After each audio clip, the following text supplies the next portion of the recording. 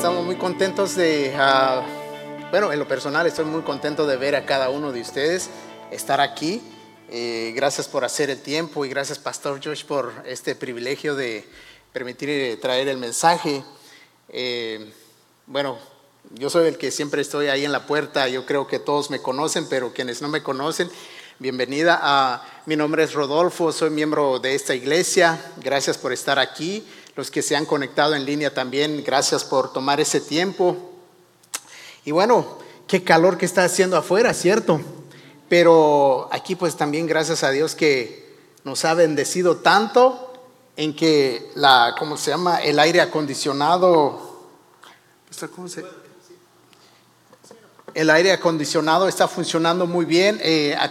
Unos años atrás el aire acondicionado no servía, pero gracias al apoyo de todos que pudimos renovar la iglesia, incluyendo el aire acondicionado. Fue uno de los proyectos que teníamos, reconstruir el aire acondicionado que tenemos. Así que damos gracias a Dios por eso. Bueno, tuvimos un problemita con la tecnología. Yo esperaba poner los mensajes en la pantalla, pero desafortunadamente no se pudo hacer. Así que si usted trae su Biblia, vamos a leer los mensajes que vamos a estar leyendo el día de hoy. Y si no trae su Biblia, pero hoy en día los teléfonos son muy accesibles. Así que abra su teléfono, abra su Biblia y vamos a empezar. El título del mensaje es: El nombre de Jesús tiene toda autoridad. Amén. Me encantó esa última alabanza que cantaron. Gracias a los músicos. Bueno, claro, al pensar en la palabra autoridad, yo me puse a pensar, voy a dar una ojeadita al diccionario y a ver qué encuentro, qué definición. Y esto fue lo que encontré. La autoridad es la facultad o potestad que se tiene para gobernar o ejercer mando. Entonces nosotros sabemos que Dios Padre exaltó a lo sumo a su Hijo amado Jesucristo, ¿cierto? Dándole toda autoridad y potestad que gobernara sobre toda la creación. La Biblia nos relata que cuando Cristo fue bautizado, en cuanto se levantó de las aguas, se abrieron los cielos y se escuchó la voz del Señor que dijo: Este es mi Hijo amado, en quien tengo complacencia. Lo vemos en Mateo 3:17. Sí. Entonces, queridos hermanos, yo creo que más de una vez hemos escuchado y conocido el nombre de grandes personas en este mundo que han dejado legado, sean buenos o no tan buenos, pero nadie ha sido exaltado o recibido autoridad como Cristo. Solamente Cristo es el que tiene toda esa autoridad. Solamente el nombre de Jesús es sobre todo nombre, es incomparable, es poderoso. No sé cómo usted toma el nombre de Jesús, pero yo sí lo tomo como mi todo. Porque sé que tiene autoridad sobre toda la creación, autoridad sobre la vida, autoridad sobre los demonios, autoridad sobre la muerte, autoridad sobre el pecado, autoridad sobre la enfermedad, autoridad sobre los milagros, a distancia y tiempo, y la lista continúa. Él tiene autoridad sobre todo. Así que entonces vamos a leer la Biblia, por favor. Si tiene su Biblia, vamos a abrir Mateo capítulo 11, versículo 27. Es donde dice Jesús acerca de la autoridad que tiene sobre toda la creación. Dice: Todas las cosas me fueron entregadas por mi Padre, y nadie conoce al Hijo sino el Padre, ni al Padre conoce a alguno sino el Hijo, y aquel quien el Hijo lo quiere revelar. Vamos a Mateo capítulo 8, versículo 23 al 27. Y entrando Jesús en la barca, sus discípulos le siguieron. Y he aquí se levantó en el mar una tempestad tan grande que las olas cubrían la barca, pero él dormía. Y vinieron sus discípulos y le despertaron diciendo: Señor, sálvanos, que perecemos. Él les dijo: ¿por qué teméis, hombres de poca fe? Entonces, levantándose, reprendió a los vientos y al mar, y se hizo grande bonanza. Y los hombres se maravillaban diciendo: ¿quién es este que aún los vientos y el mar le obedecen? Es impresionante. Lucas 28, 1 al 8. Sucedió un día que, enseñando Jesús al pueblo en el templo y anunciando el evangelio, llegaron los principales sacerdotes y escribas con los ancianos y le hablaron diciendo: dinos, ¿con qué autoridad haces estas cosas? ¿O quién es el que te ha dado autoridad? Respondiendo Jesús les dijo: os haré yo también una pregunta. Jesús no se quedó con esa pregunta de ellos. Dice: respondedme, ¿el bautismo de Juan era del cielo o de los hombres? Entonces ellos discutían entre sí diciendo: si decimos del cielo, dirá, porque pues no lo creísteis. Y si decimos de los hombres, todo el pueblo nos apedreará, porque están persuadidos de que Juan era profeta. Y respondieron que no sabían de dónde fuese. Entonces Jesús les dijo: yo tampoco os diré con qué autoridad hago estas cosas. El poder es impresionante. Cuando uno se pone a pensar, el poder de Jesús es tan impresionante, es tan fuerte. Como seres humanos, yo me imagino ese momento de tribulación que estaban experimentando los discípulos en alta mar, porque no había otra opción de sobrevivir si el barco se hundía. ¿Sí? Pero ellos simplemente buscaron a Jesús para buscar la ayuda, pero claro, tanto los que estaban en alta mar como los que estaban en el templo, cuando vieron a Jesús enseñando, cuestionaban y se maravillaban diciendo: ¿quién es este que hace estas cosas con gran autoridad? Entonces, el poder de Jesús es lo único, queridos hermanos. Es el único en que podemos tener esa ayuda. No sé si usted en algún momento ha cuestionado y se ha maravillado cuando Él ha calmado las olas en su vida. Yo sí, en varias ocasiones. Yo he visto cuando el Señor me ha traído: tranquilo, calmado, yo estoy contigo. Porque déjeme decirle que todas nuestras vidas están llenas de diferentes problemas que nos hacen tambalear. Pero si buscamos la autoridad de Jesús, como hicieron los discípulos, nuestro barco no se hundirá. Todo saldrá a flote. Amén. Amén. Espero no aburrirlos con tantos mensajes que vamos a estar leyendo. Dice: autoridad sobre la vida. Juan 10:10. Dice Jesús: el ladrón no viene sino para hurtar y matar y destruir. Yo he venido para que tengan vida y para que la tengan en abundancia. Versículos 17 al 18. Por eso me ama el Padre, porque yo pongo mi vida para poderla a tomar. Nadie me la quita, sino yo de mí mismo la pongo. Tengo poder para ponerla y tengo poder para volverla a tomar. Este mandamiento recibí de mi Padre. Juan 11, 25, 26. Le dijo Jesús: yo soy la resurrección y la vida. El que cree en mí, aunque esté muerto, vivirá. Y todo aquel que vive y cree en mí no morirá eternamente. ¿Crees esto? Es una pregunta que hizo Jesús y, por supuesto, esa pregunta lo hace a todos nosotros, si creemos lo que Él nos está diciendo. En Juan capítulo 6, 29 dice, respondió Jesús y les dijo, esta es la obra de Dios, que creáis en el que Él ha enviado. Jesús, hermanos, es el dueño de la vida.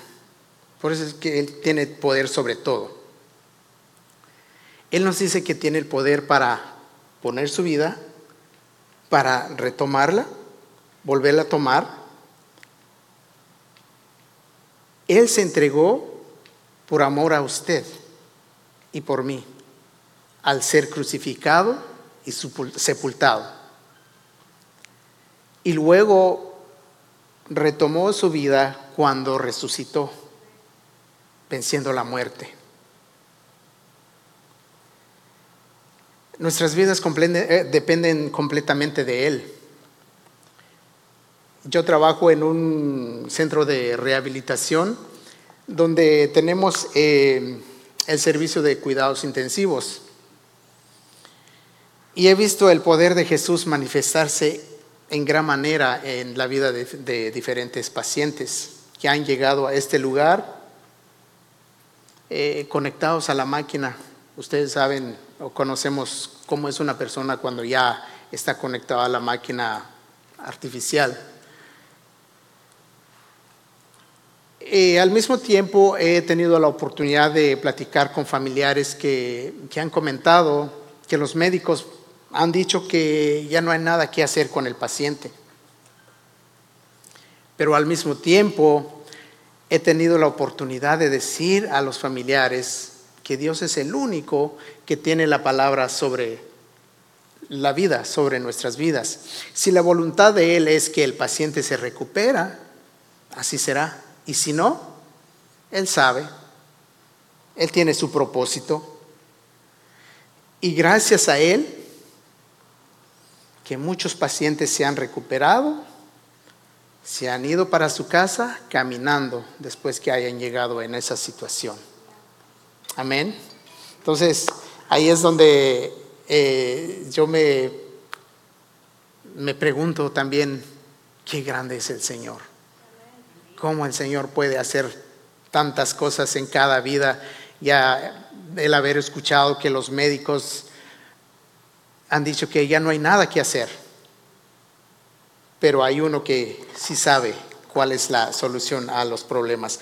Así que, hermanos, Cristo nos anima a trabajar no por la comida terrenal, sino por la comida espiritual para la vida eterna. Debemos estar buscándolo a Él constantemente para que nuestras almas se nutren a través de Él. Amén. Dice la autoridad sobre los demonios. Esto me encanta. Dice Mateo 8:16. Cuando llegó la noche, trajeron a Él muchos endemoniados y con la palabra echó fuera a los demonios y sanó a todos los enfermos. Mateo 8:28 al 33. Cuando llegó a la orilla, a la tierra de los Gadarenos, vinieron a su encuentro 2 endemoniados que salían de los sepulcros, feroces en gran manera, tanto que nadie podía pasar por aquel camino.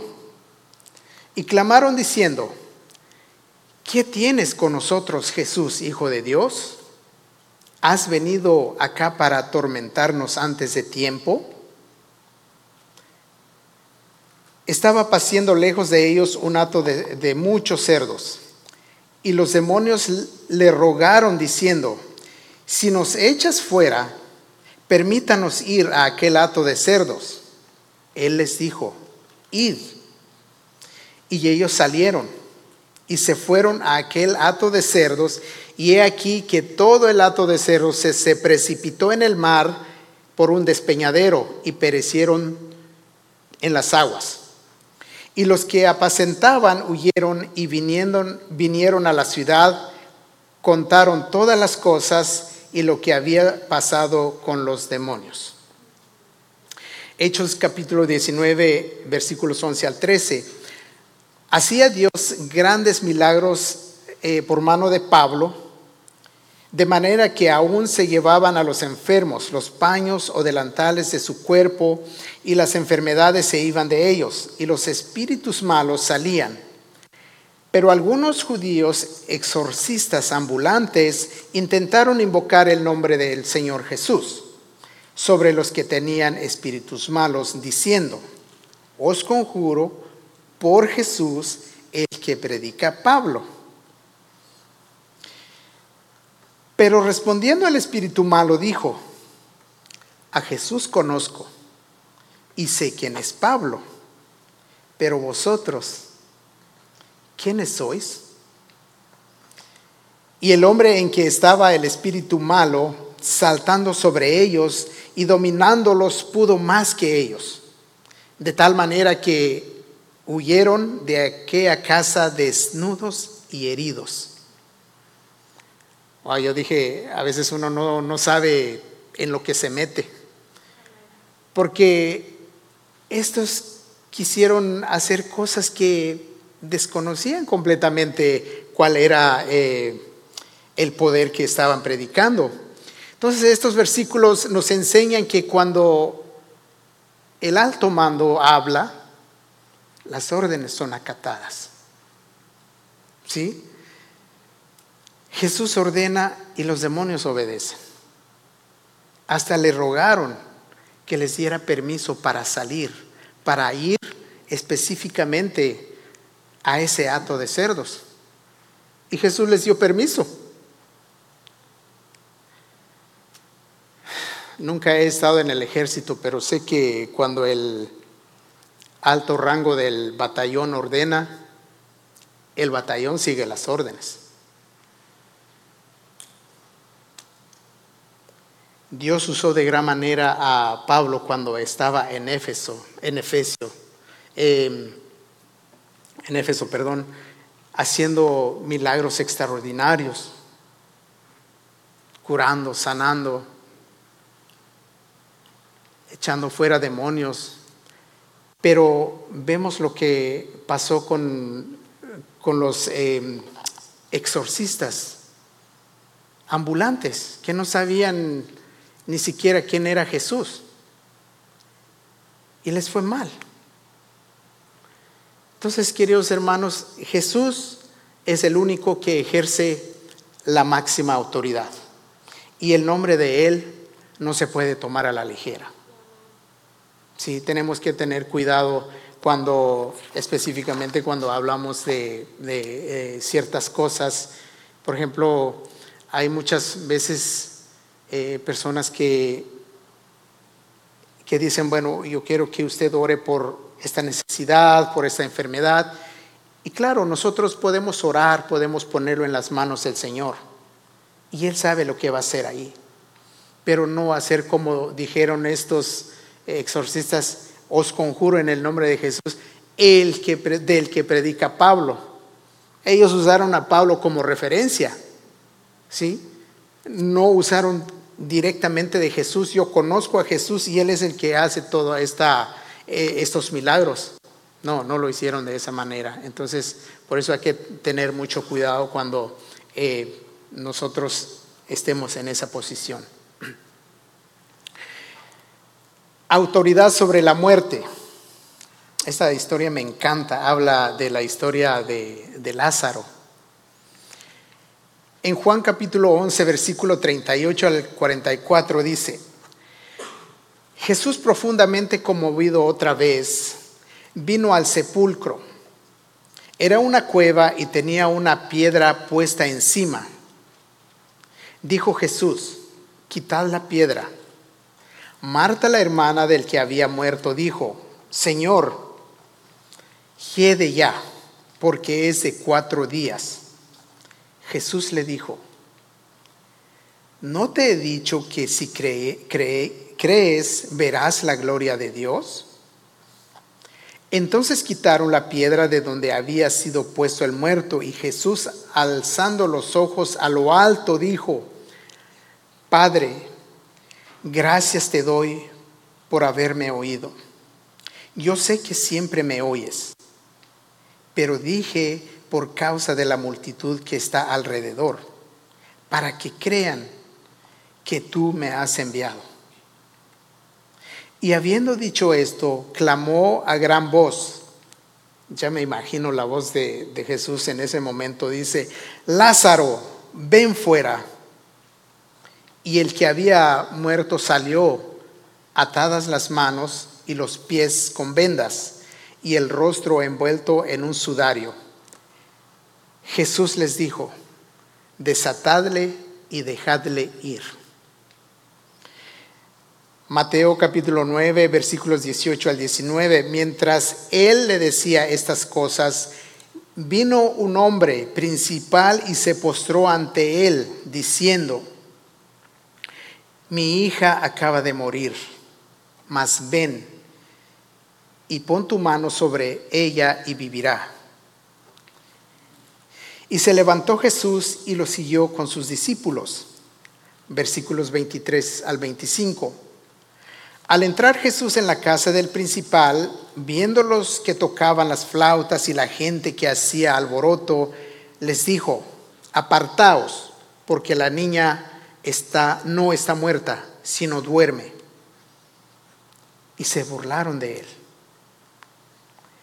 Pero cuando la gente había sido echada afuera, entró y tomó de la mano a la niña, y ella se levantó.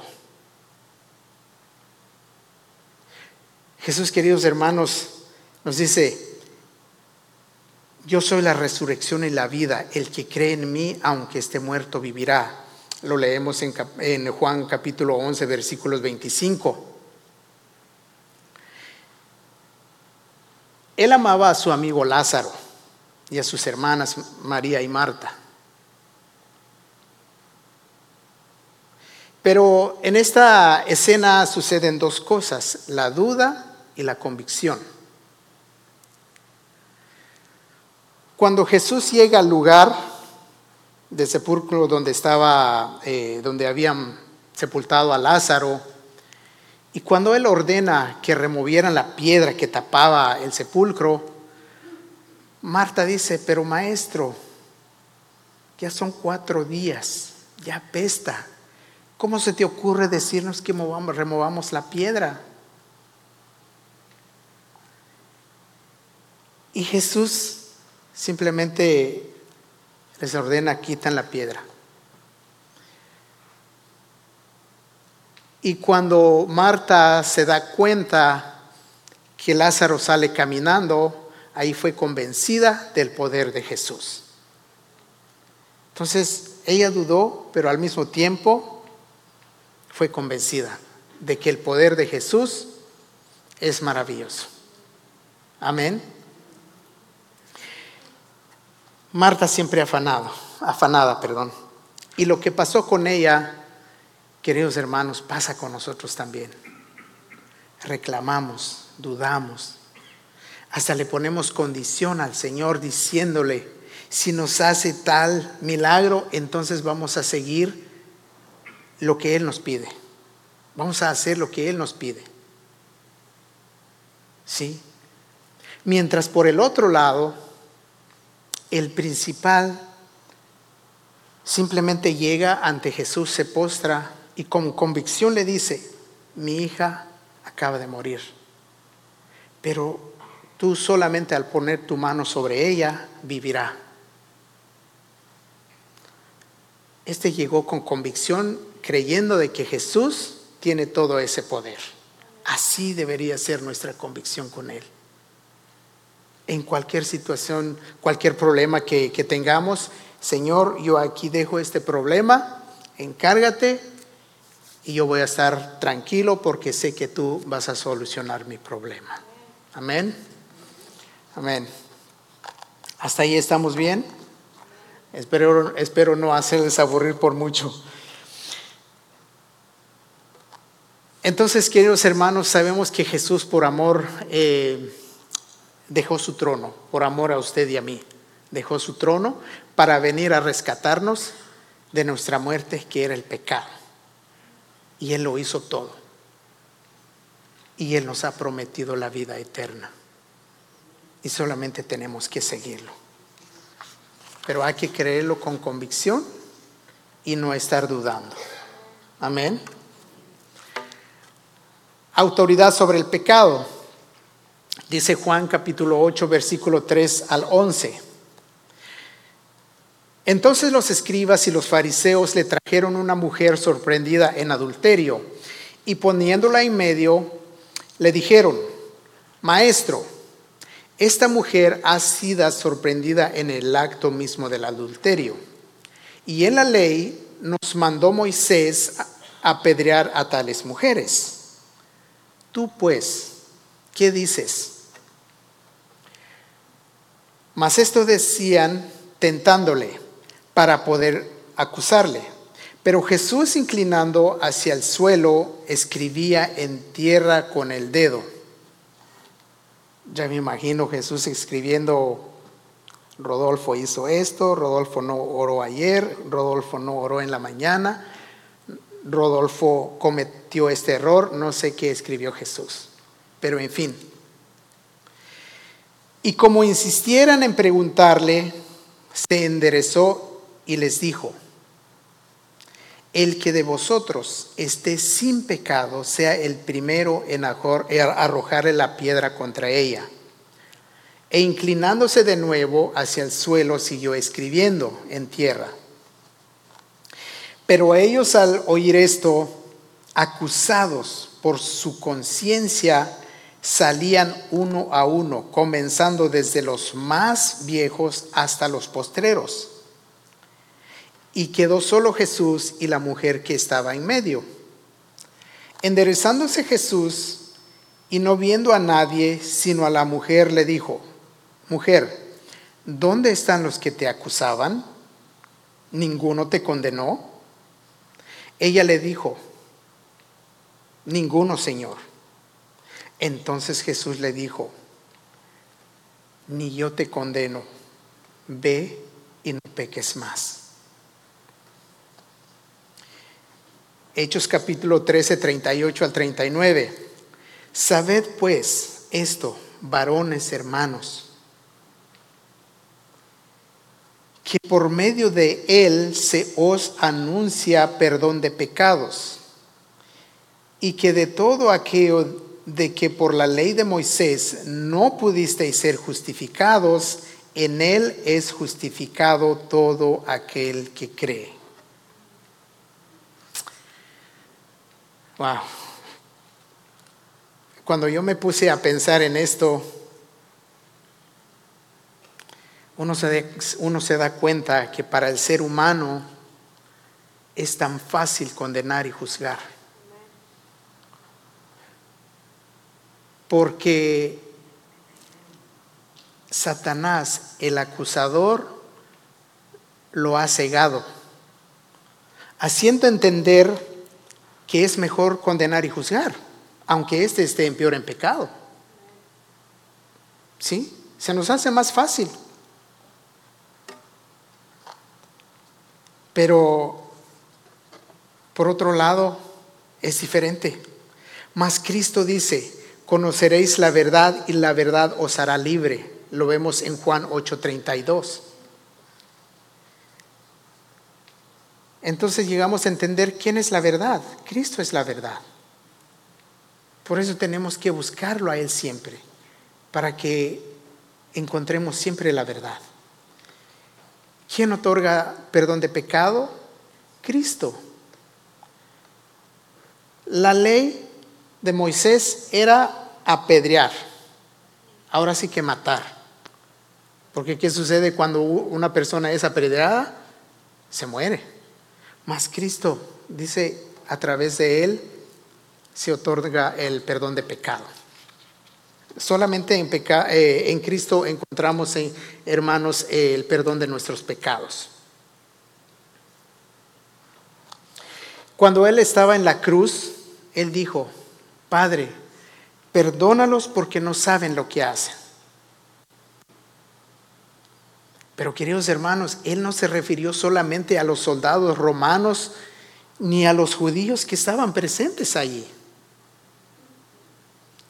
Él se refirió a usted y a mí, a todo el mundo, porque todos lo crucificamos por nuestros pecados. ¿Sí? Él con su amor llevó todos nuestros pecados en la cruz, pagó todo ahí, perdonó todo. Y nos dio la promesa de la vida eterna. Solamente en Cristo encontramos el perdón. Autoridad sobre la enfermedad. La Biblia nos habla de muchas ocasiones en que Jesús sanó a muchas personas de varias enfermedades, de diferentes clases. Vamos a Mateo capítulo 15, versículo 29 al 31. Pasó Jesús allí y vino junto al mar de Galilea, y subiendo al monte se sentó allí. Y se le acercó mucha gente que traía consigo a cojos, ciegos, mudos, mancos y otros muchos enfermos, y los pusieron a los pies de Jesús, y los sanó, de manera que la multitud se maravillaban viendo a los mudos hablar, a los mancos sanados, a los cojos andar y a los ciegos ver, y glorificaban al Dios de Israel. Lucas 13, 10 al 17. Enseñaba Jesús en una sinagoga en el día de reposo, y había allí una mujer que desde hacía 18 años tenía espíritu de enfermedad y andaba encorvada, y en ninguna manera se podía enderezar. Cuando Jesús la vio, la llamó y le dijo: mujer, eres libre de tu enfermedad. Y puso las manos sobre ella, y ella se enderezó luego y glorificaba a Dios. Pero el principal de la sinagoga, enojado de que Jesús hubiese sanado en el día de reposo, dijo a la gente: 6 días hay en que se debe trabajar. En estos 6, pues venid y sed sanados, y no en día de reposo. Entonces el Señor le respondió y dijo: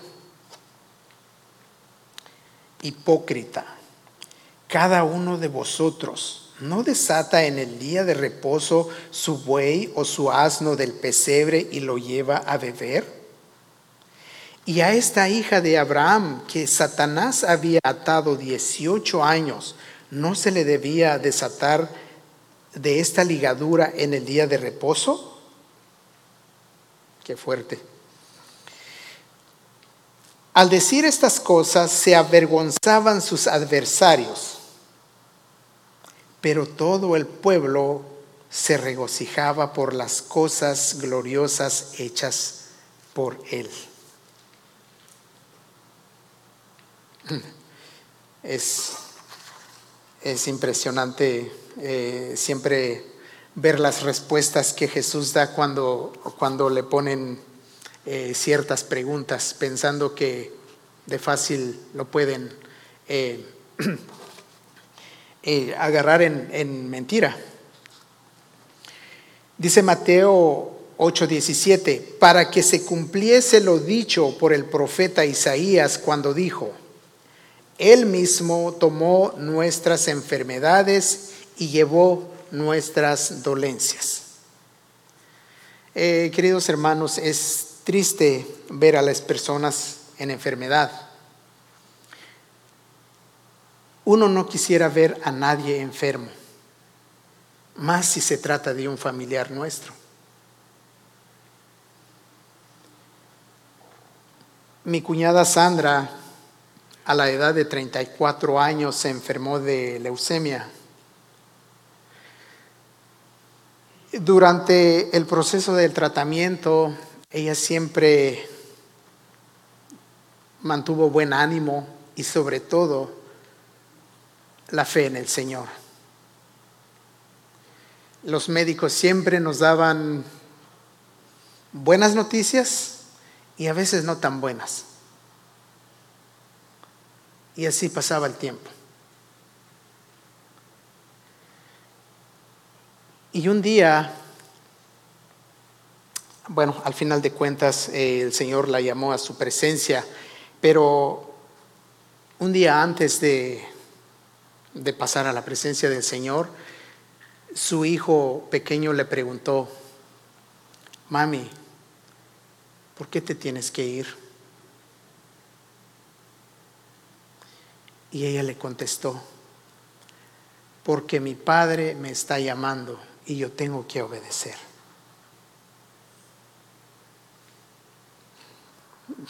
Fue dura la respuesta, porque pues ¿qué puede uno contestar a un niño pequeño?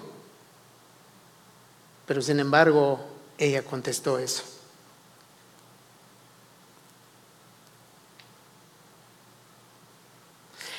A veces nos enojamos con el Señor y cuestionamos por qué nos pasan estas cosas, por qué nos suceden tantas cosas, tanto como enfermedad, como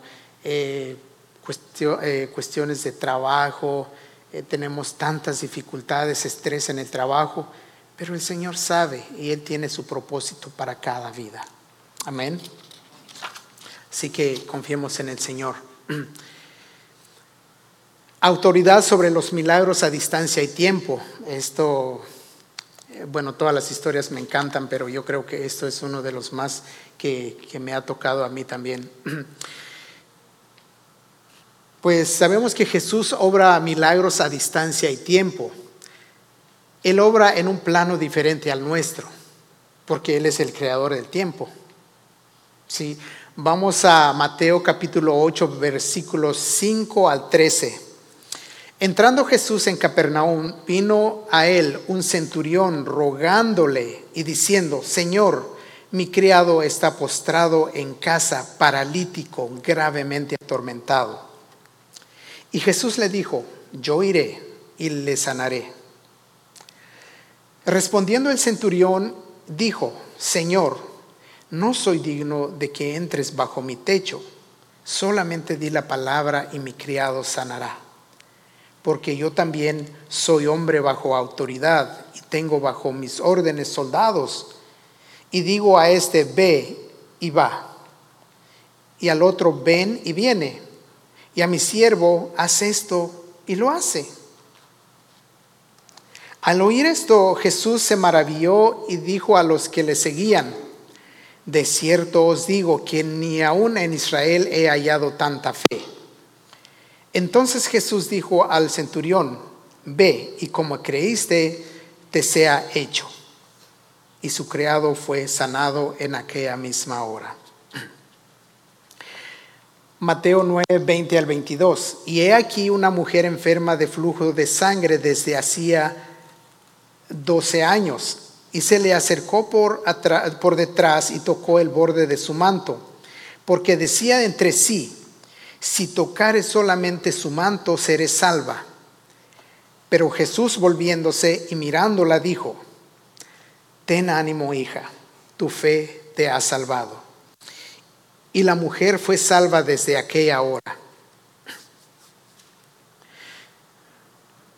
En el primer evento, Jesús no tuvo que caminar la distancia para llegar a la casa del centurión para sanar a su criado. Sí, él simplemente vio la fe del centurión y ordenó sanidad, y su criado fue sano. En el segundo, Jesús estaba en el lugar cuando la mujer le toca el borde de su manto, y ella tenía esa convicción de que tan solo al tocar su manto iba a ser sanada, y así fue.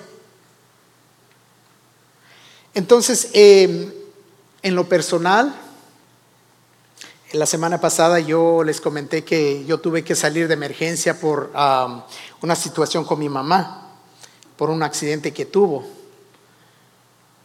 Y realmente, si no hubiera estado la mano del Señor ahí, otra historia hubiera sido.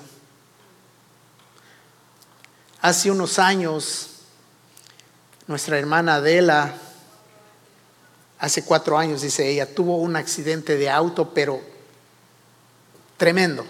El carro quedó inservible, pero ella, aquí está. La mano del Señor estuvo con ella. Sí, entonces Dios es poderoso. Jesús obra, hermanos, igual en el pasado y en el presente. Y así seguirá obrando. Pero nosotros solamente tenemos que seguirlo buscando a Él, teniendo esa fe de que Él nos va a cuidar de tantas cosas. Enfermedades, situaciones, cuando vamos a la calle, no sabe uno qué puede pasar. Pero sin embargo, la mano del Señor ahí va con nosotros. Entonces tenemos que tener esa convicción de que el Señor lo puede todo. Pero el ingrediente principal para esto es la fe. Amén. Y ya para terminar, ya escuché la guitarra ahí sonando. Entonces, bueno, no hay otro nombre bajo los cielos, queridos hermanos, que tenga autoridad sobre todo. Solamente el nombre de Jesús es sobre toda autoridad, es sobre todo nombre, es sobre toda la creación, que tiene autoridad sobre la muerte, sobre el pecado, sobre la enfermedad, sobre todo. Podemos nombrar tantas cosas. Él es el único que controla todo, pues Él es el único omnipotente, omnipresente, omnisciente. Amén. Entonces, solamente tenemos la esperanza a través de Jesús. Si alguna vez usted ha dudado del poder de Jesús, piensa que no lo escucha y ha pensado abandonar la fe, yo le invito que reflexione, acerque a Él. No es para desesperarnos.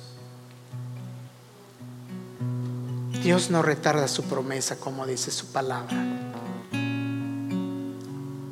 Él cumple su palabra. Solamente a veces el tiempo pasa un poquito, pero porque Él tiene su tiempo específico para las cosas. Pero nosotros tenemos que tener esa fe. No tenemos que perder el enfoque. Pedro, cuando le dijo a Jesús: si eres tú, manda que yo vaya a ti sobre las aguas. Y Jesús le dijo: ven. Y Pedro empezó a caminar sobre las aguas, pero perdió el enfoque en Jesús, dudó y empezó a ahogarse. Y esto lo encontramos en Mateo capítulo 14, versículos 28 al 30. Así que, hermanos, las distracciones son tantas que nos roban la atención, pero no podemos perder el enfoque. Sigamos adelante. Debemos perseverar. Como dice su palabra, orad sin cesar. Vístate con la coraza de justicia. Debemos de seguir el ejemplo del apóstol Pablo, fiel seguidor de Cristo, que dice: he peleado la buena batalla, he acabado la carrera, he guardado la fe. Me está guardada la corona de justicia, la cual me dará el Señor juez justo en aquel día, y no solo a mí, dice Pablo, sino también a todos los que aman su venida. Amén. Y esto usted lo puede buscar en 2 de Timoteo capítulo 4, versículos 7 al 8. Es palabra del Señor. Así que, queridos hermanos, sigamos adelante, perseverando y esperando la venida del Señor. Les agradezco muchísimo su tiempo por haber escuchado estos versículos, estas palabras. Mantengamos la fe, no tiremos la toalla, como dicen, sino sigamos adelante, enfocados en aquel que pronto vendrá. Amén. Oremos para agradecer al Señor por su palabra. Señor, te damos gracias porque porque tú eres bueno, para siempre es tu misericordia, Señor. Gracias por tu palabra, Padre, porque es lo único, Señor, que nutre nuestra alma, Señor. Sin tu palabra, Señor, no tenemos esa dirección. Tu palabra, Padre, es nuestra brújula para seguir buscándote, para llegar a ti, Señor. Gracias, Padre, por tu amor, porque Cristo, tú dejaste el trono por amor a mí, por amor a todos aquellos que te están buscando, Señor, por amor a tu creación, Señor. Gracias, Padre. Gracias, bendito Rey, porque tú has cancelado toda nuestra deuda en la cruz, perdonándonos y prometiéndonos la vida eterna, Señor. Gracias por este tiempo, Señor, que tuvimos aquí para escuchar tu palabra. Yo sé que yo no hablé, Señor, sino tú hablaste a través de mi Padre. Gracias por darme esas palabras, Señor. Bendice a tu iglesia, Señor. Muévate siempre entre ellos, Señor.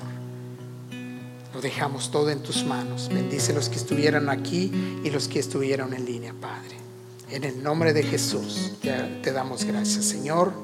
Amén y amén.